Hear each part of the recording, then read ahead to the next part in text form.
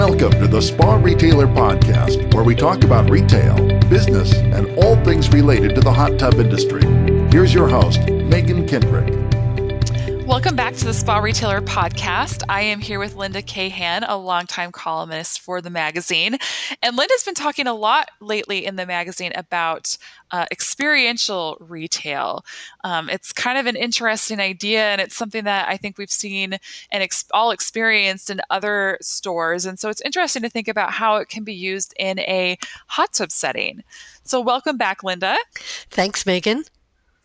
So let's talk about experiential retail.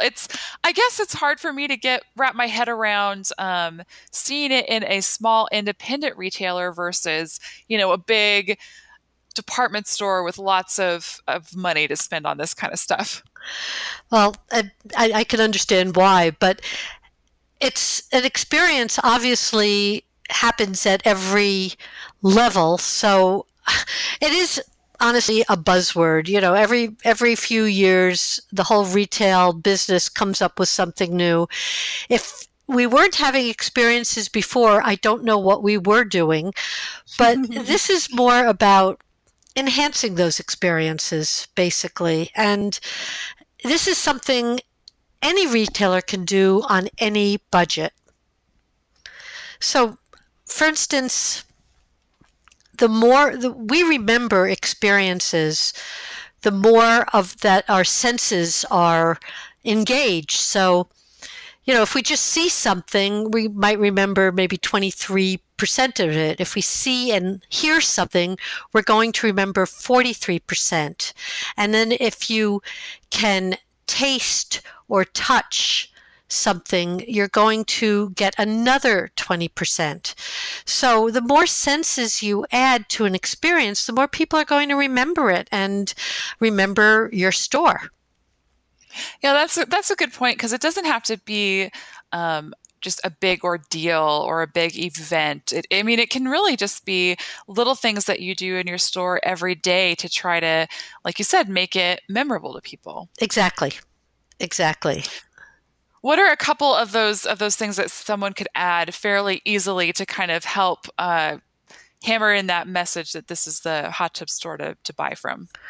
Well, when you walk into a store, what are the first things you notice? Generally, again, we're animals, so we're going to notice the scent. And if it just smells like chemicals or chlorine, that's memorable, but not necessarily in a good way. But the smells that people associate with relaxation and vacation are citrus smells or coconut beachy type smells. And then that would be spring and summer. And then in the fall, winter, apples and cinnamon. These are the scents that people will respond to. And that can be done either through scent machines that send out little puffs, or those bottles that have the sticks in them that just sort of subtly scent different areas. Do not do Glade plugins, please. We're not talking about Glade plugins here. Okay, what's the problem with Glade plugins? They're fake. The more you can do that is real, the more people will appreciate it. Okay, that's a good point. I'm glad you said that, because I think, that would be something that people would do. Yeah. Well, of course they would. That's why all of a sudden it occurred to me. It was like, oh yeah, that one at the Glade says fresh lime. Let's do this. And it's like, oh no. The smell of fresh baked cookies is probably the most popular scent you can do. But if you have that scent, you have to have the fresh baked cookies to go with it. The nice thing is, if their hands get greasy, what are they going to do? They're not going to hurt a hot tub. There's a retailer in Connecticut, Bob's Discount Furniture, and he has one of those little baking things right on the selling floor where the cookies are fresh baked. The scent wafts throughout the store. People are walking around eating these chocolate chip cookies very, very happily. The kids are happy. The adults are happy. There's like a little water machine next to it so they can have cookies and water. And this is furniture. And I asked them, how does this work? I mean, people are getting there like greasy prints all over everything. And he said, we sell so much, it doesn't make a difference. And we sell floor samples and we just dry clean them. Like, yeah. That's great. And they went from like one store to many. Food is like a way of being gracious and inviting people into your home. It is literally a wonderful experience for anybody who can do gluten and sweets. And for many people who shouldn't and still do. Does popcorn also count? That's a great question. And popcorn like totally works for me. I would like so much more prefer popcorn over a cookie. So it just depends, because you, the retailer, have to live with that scent also. Right. This is true. So, for some people, the constant smell of popcorn might be annoying, or it may be way too tempting. It depends. It's funny. Popcorn is usually perceived as a lower price point, yet my Subaru dealership always has popcorn. Toyota dealership always had popcorn, and it was pretty much the only thing that made waiting for an oil change tolerable before cell phones. Sure, that makes sense. It just depends. I mean, the people who work there have to be on board for whatever scent the food is putting out. But yay for popcorn. The other thing is sound. I mean, really having some music piped in, and not so loud that you can't actually talk to anybody. The fast music will make people move faster, and that you don't want them moving faster in your store. But that's the fast music today is like electro music, some kind of electronic stuff. What was fast music is now called classic rock. And really isn't fast enough to get people moving out of the store. In fact, they will tend to stick around until they hear the end of a song they like. And that works also, and I wrote this in a column for you about a store I went into that had a jukebox mounted to the wall, and it had like 50s, 60s, 70s hits, and it was free. And I would not leave until I heard my song played. So it cost me about $36 buying something I had no need of, but I did hear that song. I don't remember what it was, but it was certainly important at the time. Sure. Yeah, I mean, that's something that people love to have the choice of the music. I never would have thought of as an option, but kind of a fun, interactive thing for your customers if you can swing it.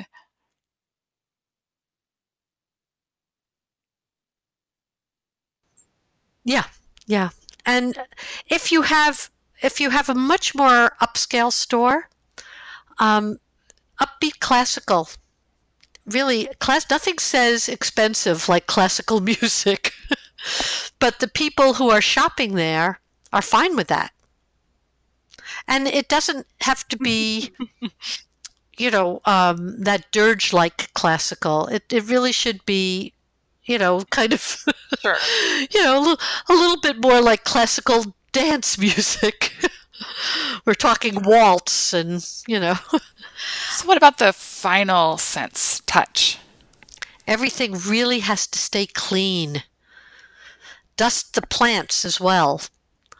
Shake out the towels once in a while and get the dust out. I mean, people are really sensitive to dust.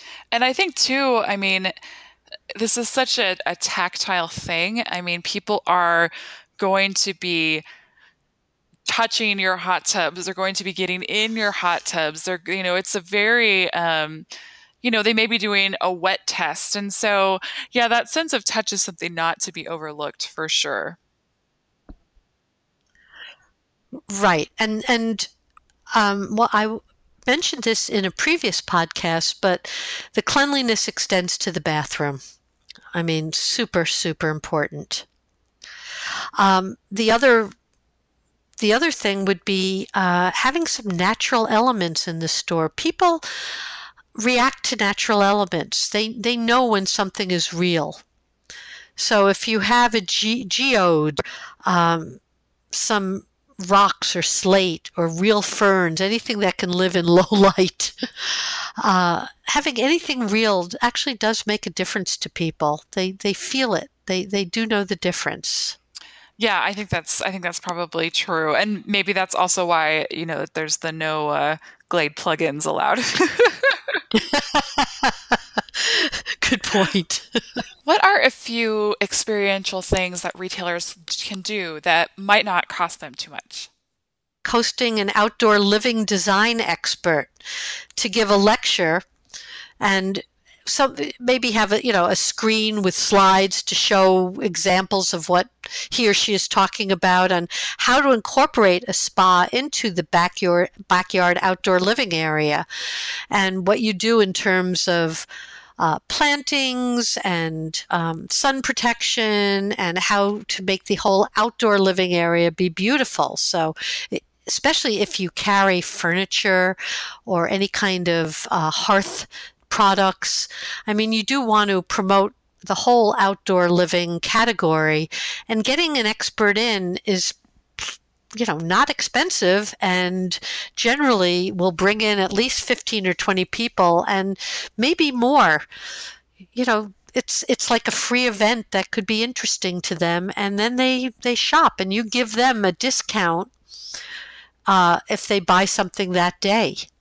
That's a really great idea. And I think that the idea of getting people to start thinking about their outdoor living area, including a hot tub, and making that a part of the whole scene is such a good idea.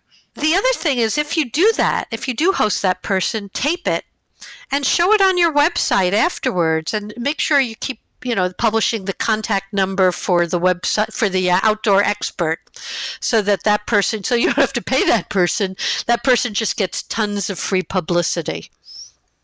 Do you need them to be, do they have to be a well-known person, or can it just be a local person who has some expertise? It could be a local person with expertise, and you just get someone who knows what they're writing to kind of pump them up.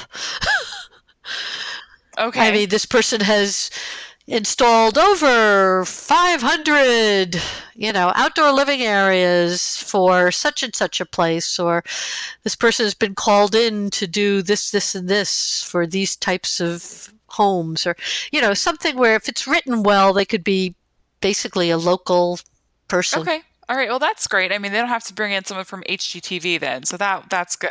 No, you're going to have to pay the HGTV. I can't even say it. HGTV people. No, you want people you don't have to pay. They just want the exposure. Okay. All right. Great.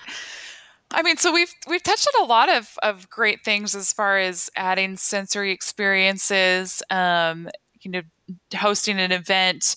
What are some other maybe little inexpensive things that someone can do in their store to make it more memorable? Well, most spa stores have a water testing bar. What if that was a water testing bar where you actually have coffee, tea, water, maybe some cider, in fall and winter. Maybe you just build a little table off of your water testing bar and give people the whole bar experience. That way, basically, you're sort of set up somewhat already, and people will sort of, I think, might respond to the fact that, hey, you're at the bar. Would you like something to drink while you're here? Yeah, absolutely. And if you end up doing, popcorn or cookies, that can be in the same area. Yeah. It's one of the few places where someone could potentially be waiting in line. I think in most hot tub stores, people will be helped right away. But a lot of times there is the only one water testing area, and on the weekends or during certain times of year, that area can get really busy. So it's nice to give them something to do and make them feel like they're taken care of, even if they're just waiting in line. Exactly. It's crowd control. Give them something to do. I agree. Maybe, like share stories over the water cooler. There you go. All right, great. Well, I think that is a great tip to end on, especially since it's something that, like you said, pretty much everyone has and can implement. But thank you for talking through some of these ideas with us. It's nice to know that you can do some of these things and give people that experience without spending a lot of money or having to be, Neiman Marcus. Definitely. Every retailer at every price point with every budget can create great experiences for their customers, and it can just start with a smile. Well, thank you so much for joining us today, Linda. That is it for our episode. Thanks for having me, Megan. We are going to take a little summer hiatus on the Spa Retailer podcast. We will be back in August with new episodes. Enjoy your Memorial Day weekend, and we will be back before you know it. You've been listening to the Spa Retailer podcast. You can download previous episodes on iTunes, Google Play, or at sparetailer.com/podcast. Be sure to download the Spa Retailer app, where you can also listen to the podcast and get access to all the magazine articles, as well as exclusive content.